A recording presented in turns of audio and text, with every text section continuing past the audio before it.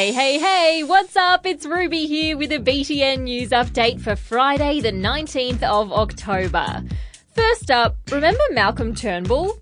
If you don't, you really should. He was our last Prime Minister, and he lived in Point Piper in Sydney, representing the electorate of Wentworth. When he resigned as PM, his seat went up for grabs, and tomorrow voters are going to the polls to find a new rep for the area.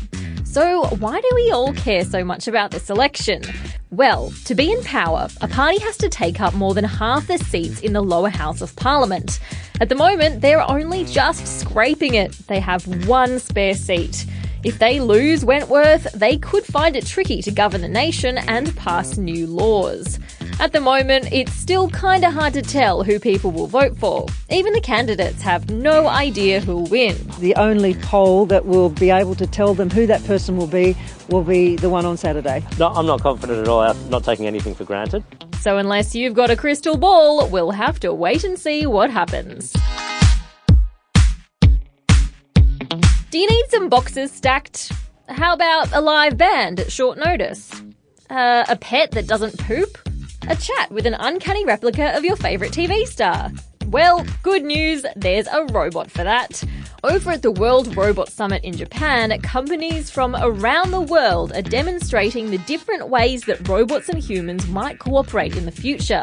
Experts reckon robots will be especially important in Japan because the country has one of the world's oldest populations. Over the next couple of decades, as everyone starts retiring, the number of Japanese people who work will fall pretty dramatically. Lots of the robots at this expo have been designed with that in mind, to fill the gaps in the workforce as they appear. The hunt is on for a couple who holidayed on the Great Barrier Reef 5 years ago. An American named John found a lost GoPro while he was diving off the Queensland coast last year, and recently he managed to get 300 photos off it.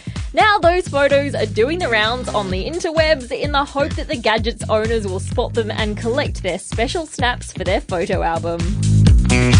And finally, we're always being told to lock up our homes in case of robbers. But one afternoon this week over in Canada, an unlocked door was targeted by professionals of a different kind.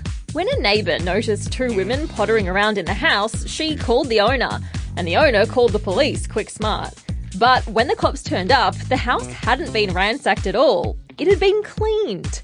Apparently, the women were cleaners, and they'd turned up, cleaned, and left, without realising they had the wrong address all along.